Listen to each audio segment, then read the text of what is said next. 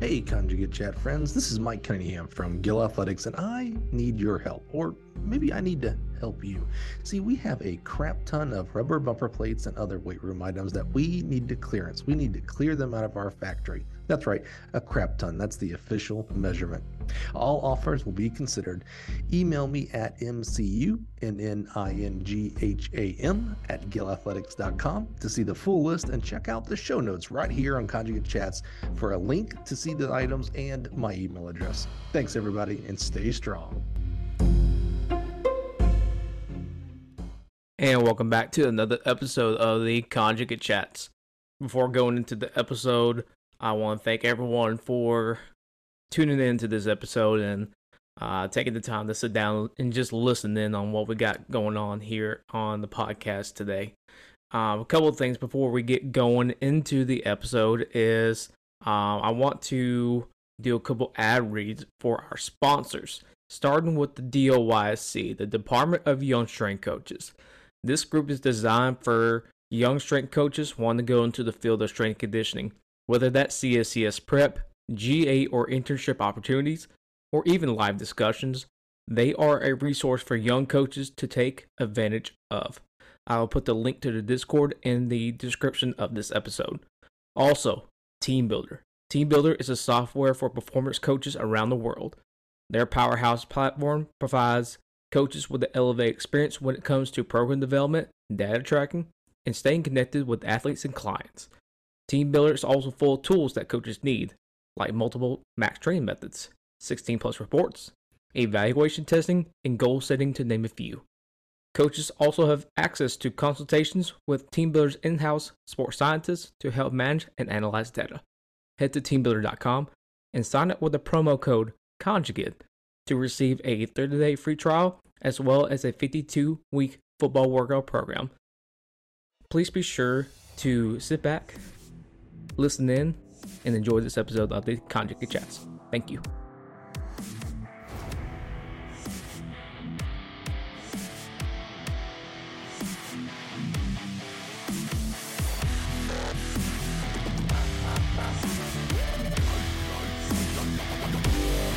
And welcome back to another episode of the Conjugate Chat. I'm your host, John Mark Raspberry, current strength coach over at Dyer County High School. I have on the man that really started the, the burning passion for everything strong and strength and conditioning for myself. He's actually my first strength coach I ever had, and I talked about him, good things, I swear, Coach, on this podcast before, and it's Coach Matthew Friend. Coach Friend, welcome to the Conjugate Chats. It's remarkable to have you on. John Mark, thanks for having me. It's been a pleasure. I'm glad you got in this profession and that you're able to impact a lot of athletes. So, those athletes are lucky to have you. I appreciate it, man. Well, go ahead and give the listeners a kind of a backstory and synopsis about you.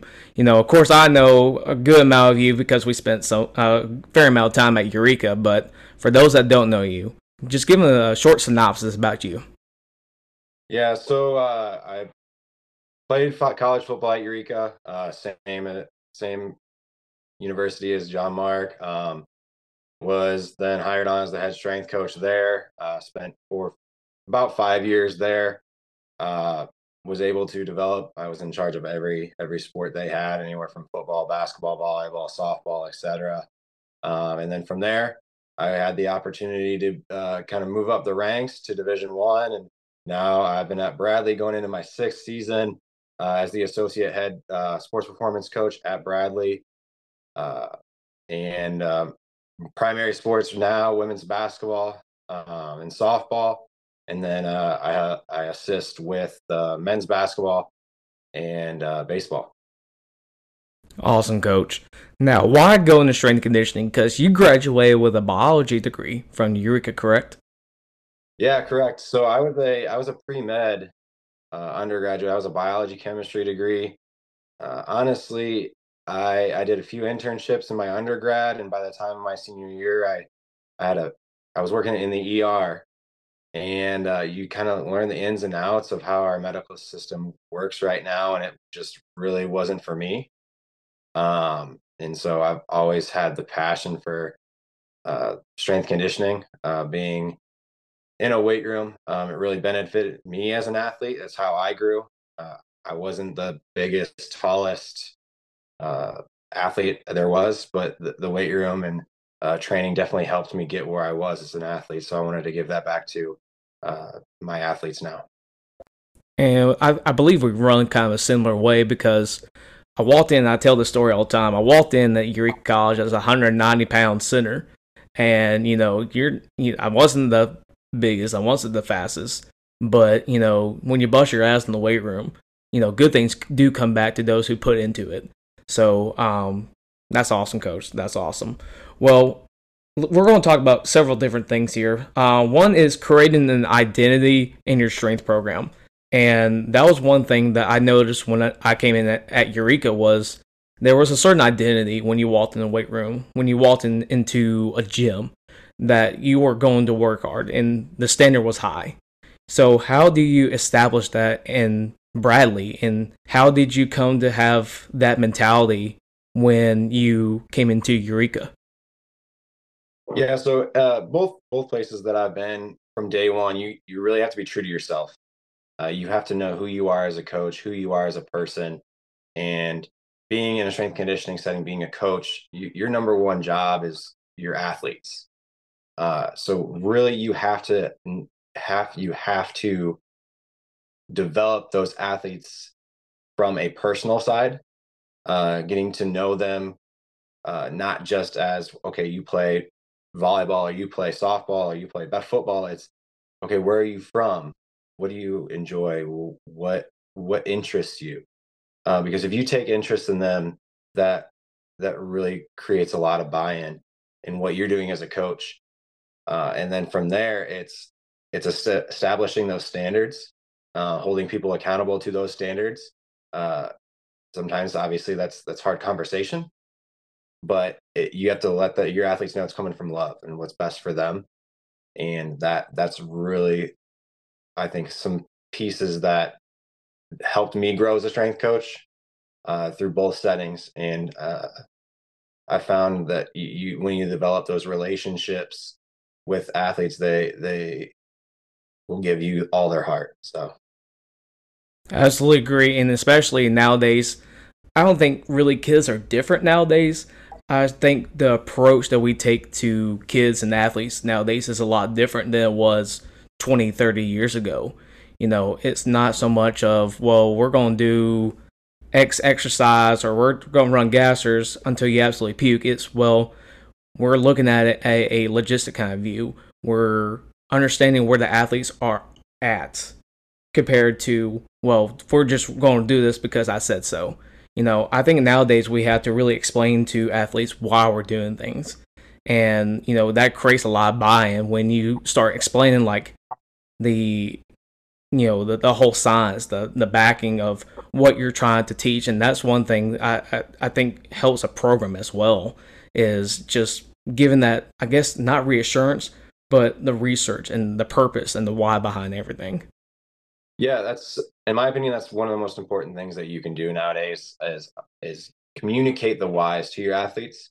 And yes, the growing up today is a little bit different than even when you and I were little kids. But even 20, 30 years ago, it's completely different. I think the big change now is a lot of these athletes come in a little bit more knowledgeable of what's happening. Social media, they see it all over the place. So you have to try to convey to them your knowledge of why you are doing things. When they say, well, I saw this on Twitter and I saw this on Instagram. Well, okay, that some of that does work, but here's what we are doing and here's why. And they're like, oh, okay, I get it. And so I think it's, you really have to have that communication piece of, this is why we're doing it. This is how it can help you as an athlete. And this is how it's going to help our team to success. And I was just in a seminar not too long ago, and I listened to this guy talk about like the generation that we're working with right now. And he calls them the why generation because they always ask why after something else. And, to some, I guess, older kind of teachers, coaches, strength coaches, when an athlete asks you why, it's like almost like a personal shot. Just because it works, and I've seen it work for the last 20 years. And I guess where you and me kind of, I guess our generational gap between older teachers and coaches and us now is like, if someone asks us why, it's because they're interested in what we do and they want to know exactly what we're doing. And I mean, if you're going to put an athlete through whatever thing in your program, they deserve to know why. Yeah, exactly. I mean, it comes down to what are you doing? Essentially, you're enhancing their body, and it is their body, so they do want to know, okay, what is going to happen to me? If you do X or Y or Z, this is what's going to happen. This is how it's going to translate on the court, on the field, in competition. So that piece is kind of it's that barrier you have to break. But again, I really think that like tough conversations like that are essential in developing that team culture. Absolutely. And something came to mind as well. Um, I guess mental toughness is kind of that buzzword that kind of goes around, and it almost happens in every single sport. So, what do you do to establish that mental toughness? And what is mental toughness to you? Yeah, so I think the first piece of mental toughness that you can establish really in a weight room is work ethic. Is you're gonna have good days, bad days. Sometimes you don't feel well. Sometimes you feel great. Things are gonna happen outside in life, and for in my setting, you get them for an hour 15 minutes, and you just have to convey to them that okay, this is an hour and 15 minutes that you can let loose. You can have all of that frustration and let it out. Or if it's a good day, then amplify it. Have some joy, have some fun, get some camaraderie with your teammates. So it's kind of that double-edged sword where, okay, well, let's get out some anger if we have it, or if it's a good day, let's make it better. So it's that message that you really have to work with the mental toughness thing is it's getting them in the right mindset from the moment they walk in, and then being there as a coach for them as they obviously go through your training session. You have to know who they are, but outside of that is being there for them as a person. In the college setting is a little bit different because you have freshmen coming in that this is the first time they're away from home, especially in the summer. So having that empathy of okay, you may be homesick, but that's normal. Opening up your office, like, hey, if you just need a place to chill, like we can talk, like it's cool. So it's again, it's not just okay, we're gonna bench press or we're gonna squat. It's who are you as a person to help these athletes grow throughout their career. Absolutely. And for anyone listening, a lot of these things that Coach Friend is talking to us about and saying, it's a lot of things that I experienced firsthand at Eureka as well. I mean, from being the intern at Eureka, I mean, he's the first one that showed me the Essentials book and the person that really, drove me to get the CSCS and, to do these things and pursue this.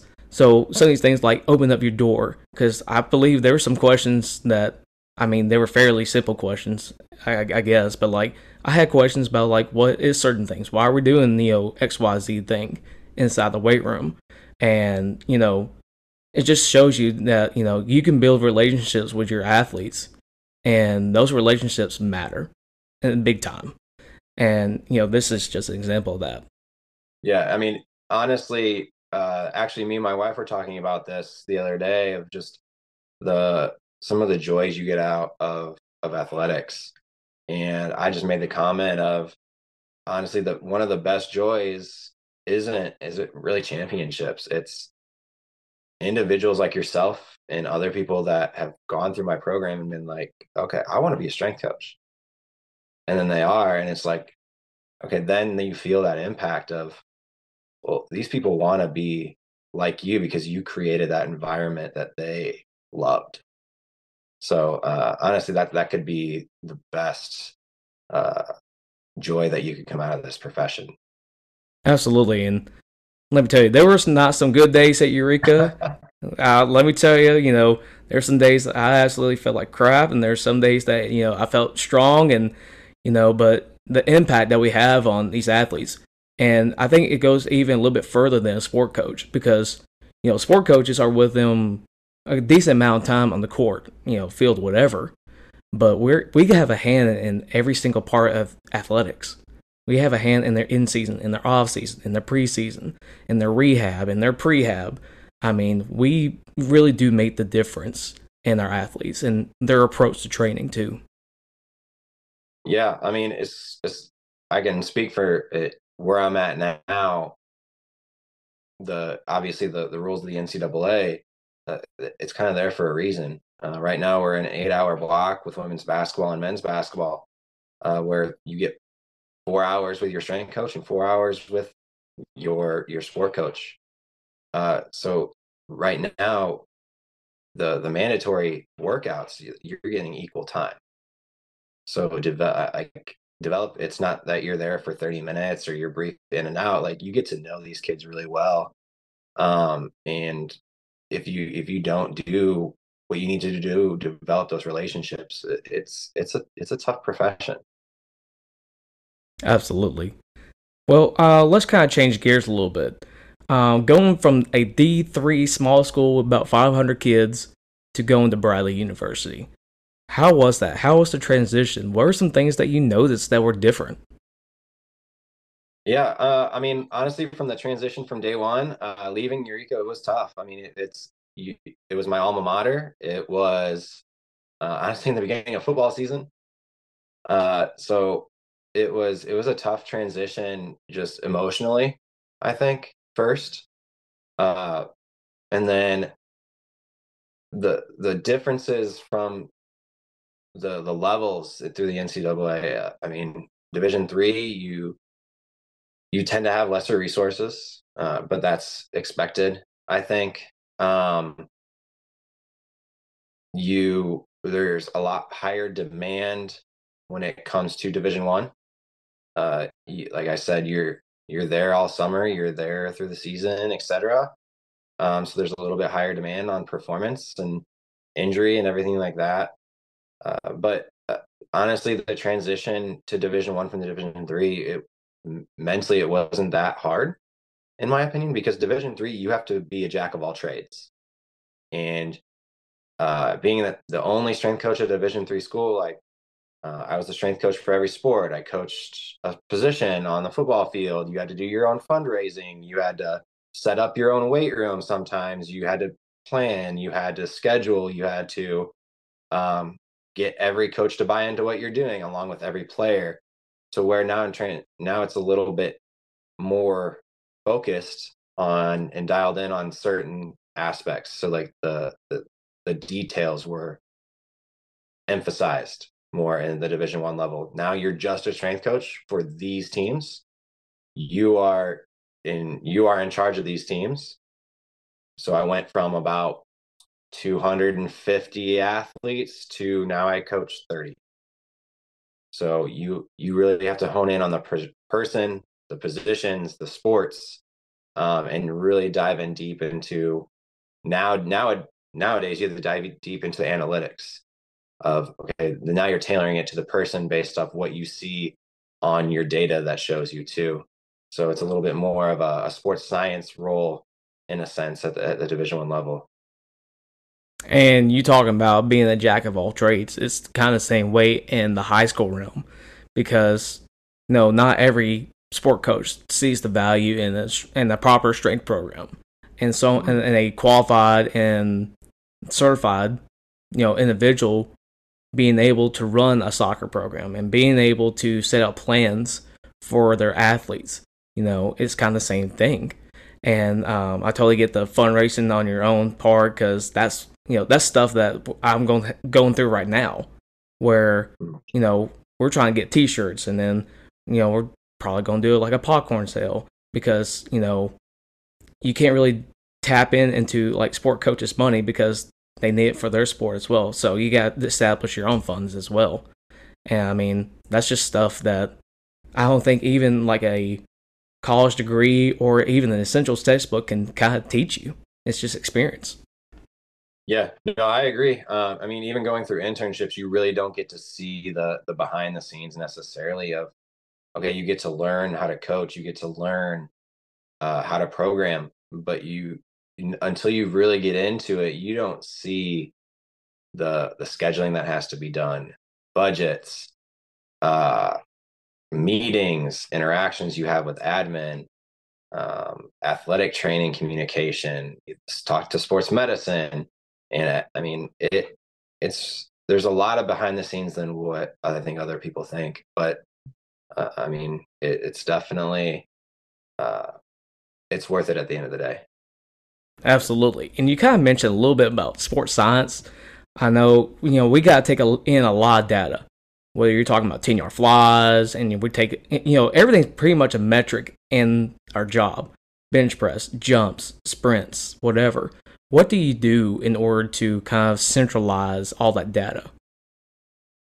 Uh, so for me, you really have to. I guess this is, personal preference, and as you differentiate between each sport. So I'm going to give you the example of women's basketball.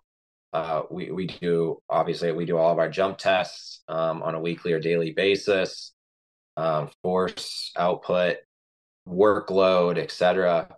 And essentially, you kind of have to find your tools to create a dashboard. Is what I did. So you have to, honestly have to get pretty good at Excel, and you wouldn't think that as a strength coach sometimes, but other than developing program cards, but um, inputting data and developing a dashboard that works for you. There are a lot out there, but you kind of have to make sure that you're tailoring it to what you can understand and right now, and how it can be utilized and communicated. Because I think you can gather all this data and you can get it to what you can understand first, but then you have to portray it to your sport coaches. And I think that is a huge piece, because if you're working with a good sports coach, and I've been lucky to have work with a few of them at Bradley, that you're helping practice plan, you're helping workload management on the court, making sure that they're either in shape, if they're in shape, out of shape, um, if they are getting overworked.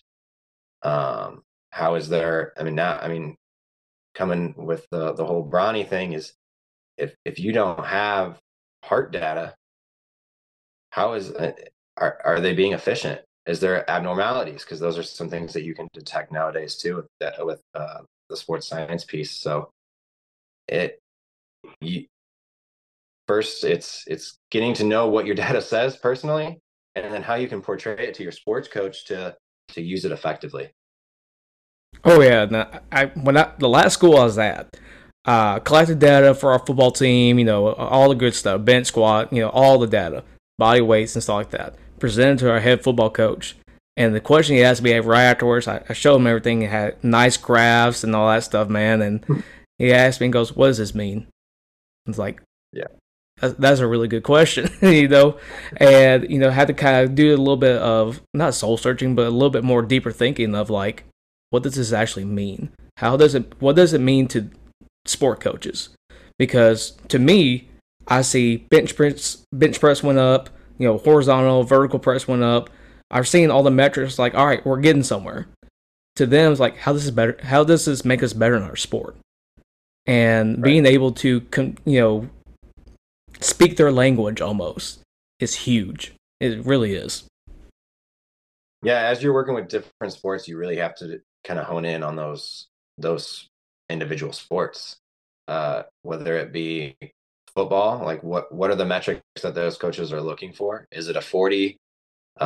Is it a bench press? Is it a force output? Is it um, vertical jump?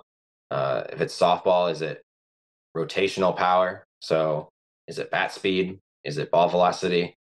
If you're looking at basketball, is it again, vertical jump? Is it lateral agility? And sometimes in all three, a lot of sports now at the division 1 level, it's okay, how can we manage our athletes in season 2? So workload, are we underworking them? Are they not getting enough? Are they getting too much?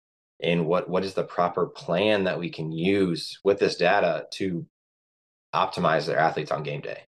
So I mean, you got to use it from the off season to the end season and all the way around. So I think that's a big, uh, going to be a huge change as it trickles down to the lower levels and then high school too. Absolutely, and you kind of mentioned a little bit too, managing players throughout their in-season plans. So, do you have any data that really helps track, acute chronic loads or anything of that nature? Yeah, so I use a few metrics.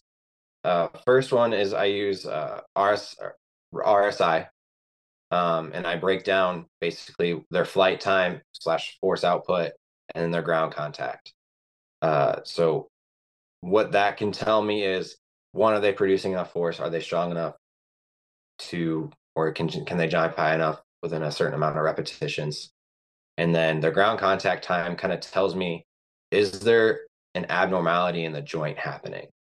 Is there a slight tweak in the ankle? Are they starting to favor one side or another? Because that can alter a plan as you go forward in season. And then the other one we use at Bradley is first beat. So it's kind of looks like a heart rate monitor. It's a little bit smaller. My girls wear them on their chests, so I'm able to monitor live sessions and record in a database their response to exercise, so practice games, etc.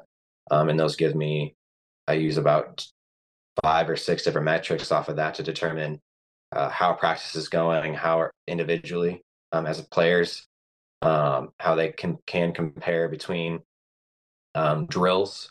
So is one drill higher intensity and has a little bit more expenditure than the other? And then I kind of compile that data and give my suggestions about what each day should look like, what kind of practices or drills we should do. Um, and then when it comes to game day, most of the time your girls are ready to go. One thing that I think a lot of coaches tend to do is they tend to stick to a strict plan in season. And I think giving your athletes a little bit more autonomy, because it isn't just the physical response to an athlete that can cause you to change your plan. It could be fatigue, it could be lack of sleep, it could be they didn't get enough to eat the day before. So you really have to do that emotional check-in also, because if they aren't fully ready to go, not only does it, obviously they don't get the most out of your session, but you don't want it to fall into practice, but you also don't want to have them a high risk of injury. So I mean, that's the kind of the worst thing that can happen is an athlete gets injured in your weight room right before practice or a game, and you're like, you don't have an answer for your coach. So having not only the data but the emotional check-in too. So when you get into the training session, you're able to do the most you can for them. Do you do like wellness surveys with them before they start to work out or anything like that? So I honestly don't. But one thing I do, just it's my style of coaching, and this is how I kind of some advice I've had when I was a lot younger too, is when we do our weigh-ins or during our warm-up, I personally go around to each of my athletes and ask them how they're doing today. And getting to know your athletes, you can call them on their BS if they say they're good, by their body language and by the way they respond. So that gives you a good indication on that day of, okay, you had a tough day. Your body says it, your verbiage says it. What's going on? And and again, kind of go back to the relationship piece of, okay, I had a hard test, I'm exhausted, and then you kind of just go from there. And some days you kind of have to motivate them to get going. So everybody has a hard test sometimes. It's okay. Let's do this. But other times it's you you have to back off and get to and let them breathe a little bit too. So Even with like that higher stress, and it happens a lot more, I think, in the college realm because you're trying to get your degree, you're going through some pretty strenuous classes in order to attain mhm. your degree. And I mean, there's going to be a lot of days that you're stressed, but that stress can have a higher risk of injury for our athletes as well. And sometimes it's just a freak accident. Running back Mhm. just plants one way, he rolls his ankle and tears his ACL in the same motion. I mean, it happens. But going up to each of your players and saying, how are you doing today? And they're like, good. And you can read the room. By the time you get a couple months, even like a week or so in with your athletes, you kind of get a sense of who they are and which ones that will slack, and which Yeah. ones will be honest with you, and which ones will just hide all their emotions as well. So building that relationship is pretty damn important. Yeah. I mean, I have nothing against wellness surveys. I think they're a great tool. Um, but in my opinion, I don't collect data just to collect data. When I can just personally talk to them, and I think that face to face interaction, it says a lot more than typing in, okay, I got 8 hours of sleep, or I had 2 meals instead of three. So, and that's just, I guess that's just my preference. And most athletes will lie anyways. They'll say Yeah, 8 hours just to say they, because they don't want you to be on their ass, but they'll lie just to get you off their tail. So I use them for the high school realm, and we're getting to a point to where I'm like, okay, let's see some, especially like stress and sleep really go hand in hand, and soreness Mhm. and fatigue go hand in hand. So be able to see like, because I can make adjustments in the weight room on the fly. Say, okay, so this we're gonna do this, or out in the field we got an indoor facility, and I could read I didn't need a wellness survey to tell me that the football team, when they're not joking and kind of cutting up a little bit, they're high school boys, they're gonna do that and play grab ass and everything else in between. I didn't need a wellness survey when I walked in. It was completely dead.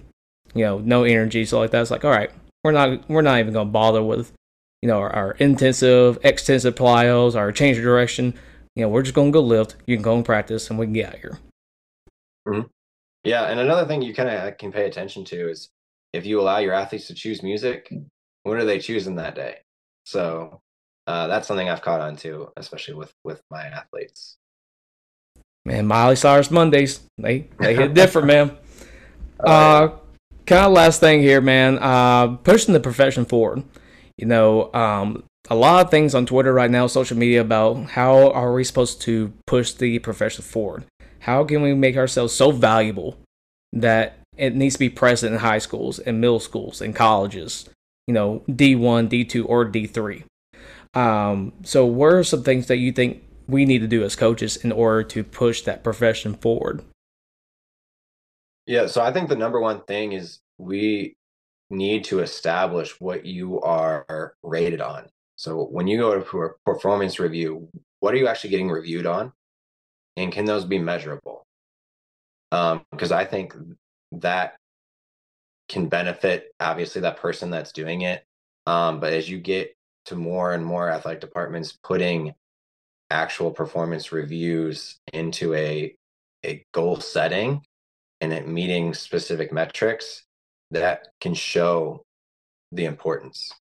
Um, Another thing is doing, we mentioned surveys, but doing an athlete survey too is okay. Where setting metrics that you want to, that is anonymous. How can you, what do your athletes rate you? Um, because their feedback is also important, in my opinion. because essentially nobody has a job if they're not here. And that can really show value, because if you have a good strength coach, you're going to get higher ratings, and that can show admin that, okay, not only does the coach value you, not you're doing your job, but your athletes are bought into what you do. And I mean, you even get some sport coaches that their athletes are like, I don't want to play for this person. I don't want to be here. But then you get reviews of like, oh, I loved Coach Friend. I loved Coach Raspberry. That way, you are getting value from the athletes who are playing the game and in competition. They're making baskets, they're scoring touchdowns, whatever it may be. Because if they feel that like they're being prepared, then that's really all that matters. Absolutely. And I think that that's such an important, I think, aspect of growth in our field too. Because, like, you know, if you kind of know that you've been a little bit assholeish to the kids and they're going to give you a little bit lower reviews, I mean, you know, it also comes to that realization of like, maybe I should do things a little bit better. Maybe I should do things a little bit differently. Maybe my approach has not been the best as I approach these athletes day one when they walk into our program.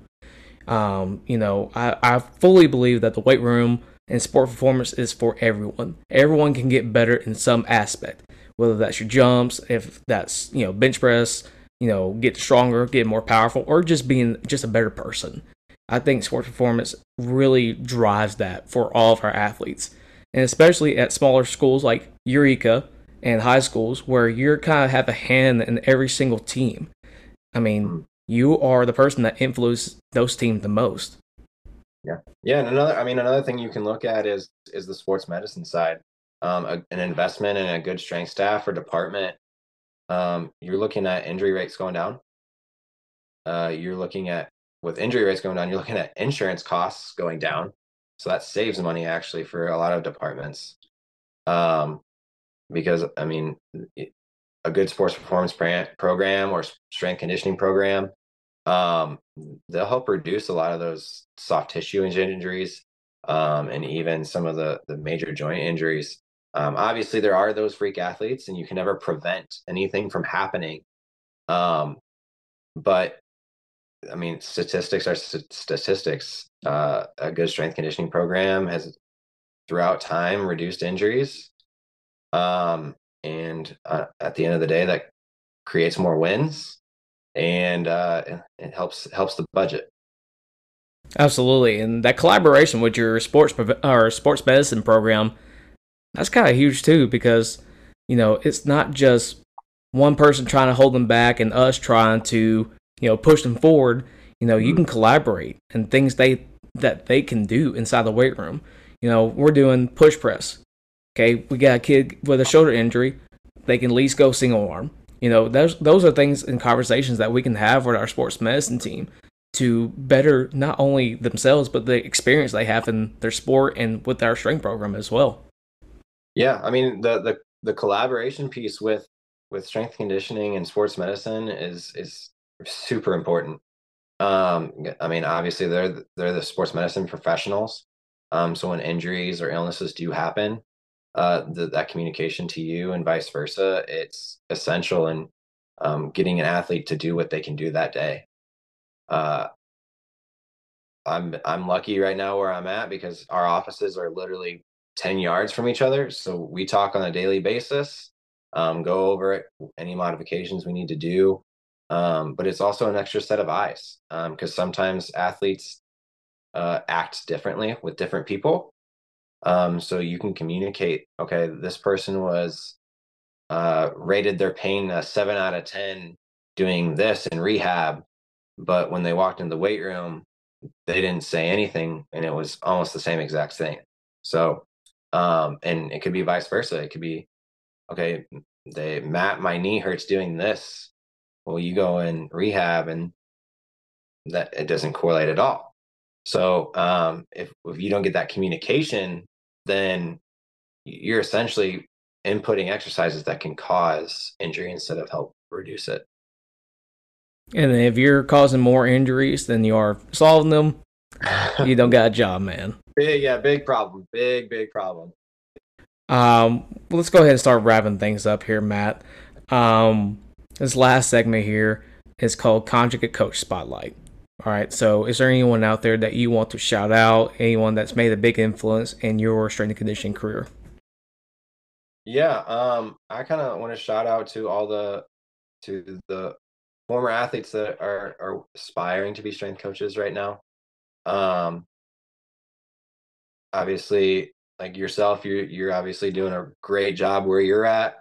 My brother Chris, he's a strength coach at the University of Cincinnati, working with their football team.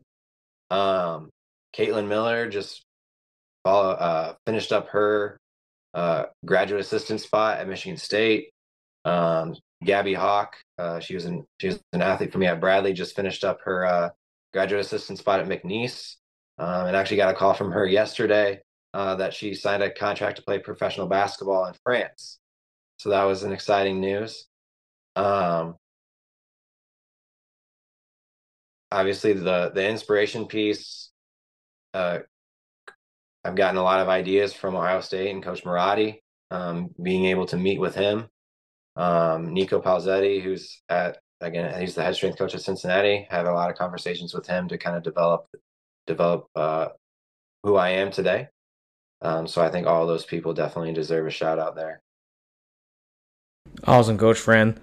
Well, again, I want to thank you for taking the time and being on the Conjugate Chats. And I know this, I think it's your first podcast ever. So congratulations on that bad. congratulations on having your, being on the podcast. And, it's cool to be, have you on and have this come full circle again. Like I was just talking to, I don't know if you remember Kyler Wally.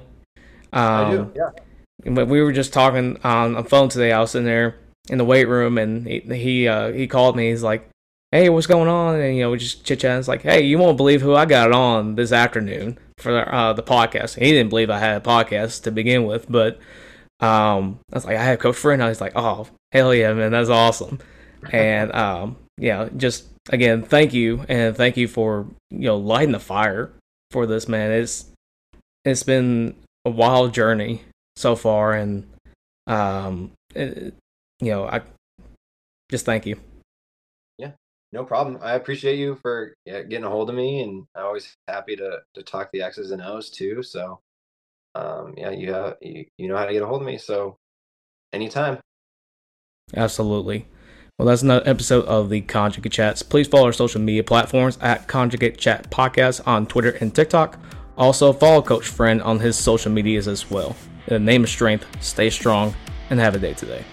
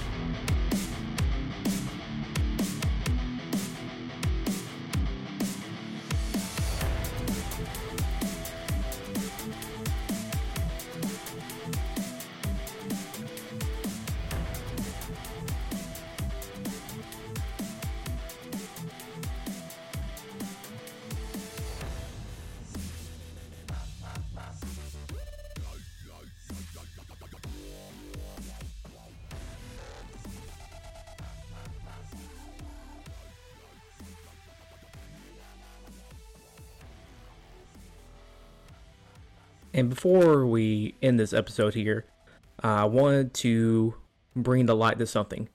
Most people on here are either strength coaches or aspiring strength coaches. For those that are aspiring strength coaches out there, I set up a Gumroad account, store even, to provide value back into the field of strength and conditioning. Starting with, I have study guides on there for anyone that's not past the CSCS or is going to take the CSCS. These are study guides that I've developed over the last 3 years that I've used in my attempts to pass the CSCS, and I wanted to bring that value here to our podcast. So if you would go to the link in the description of this episode, you'll see a link to my Gumroad, in which you can purchase or just download for free the study guides for CSCS, a couple of my guides for in-season training, and also a couple of our products in there as well. Again, thank you for listening in on the Conjugate Chats, and thank you for your continuous support.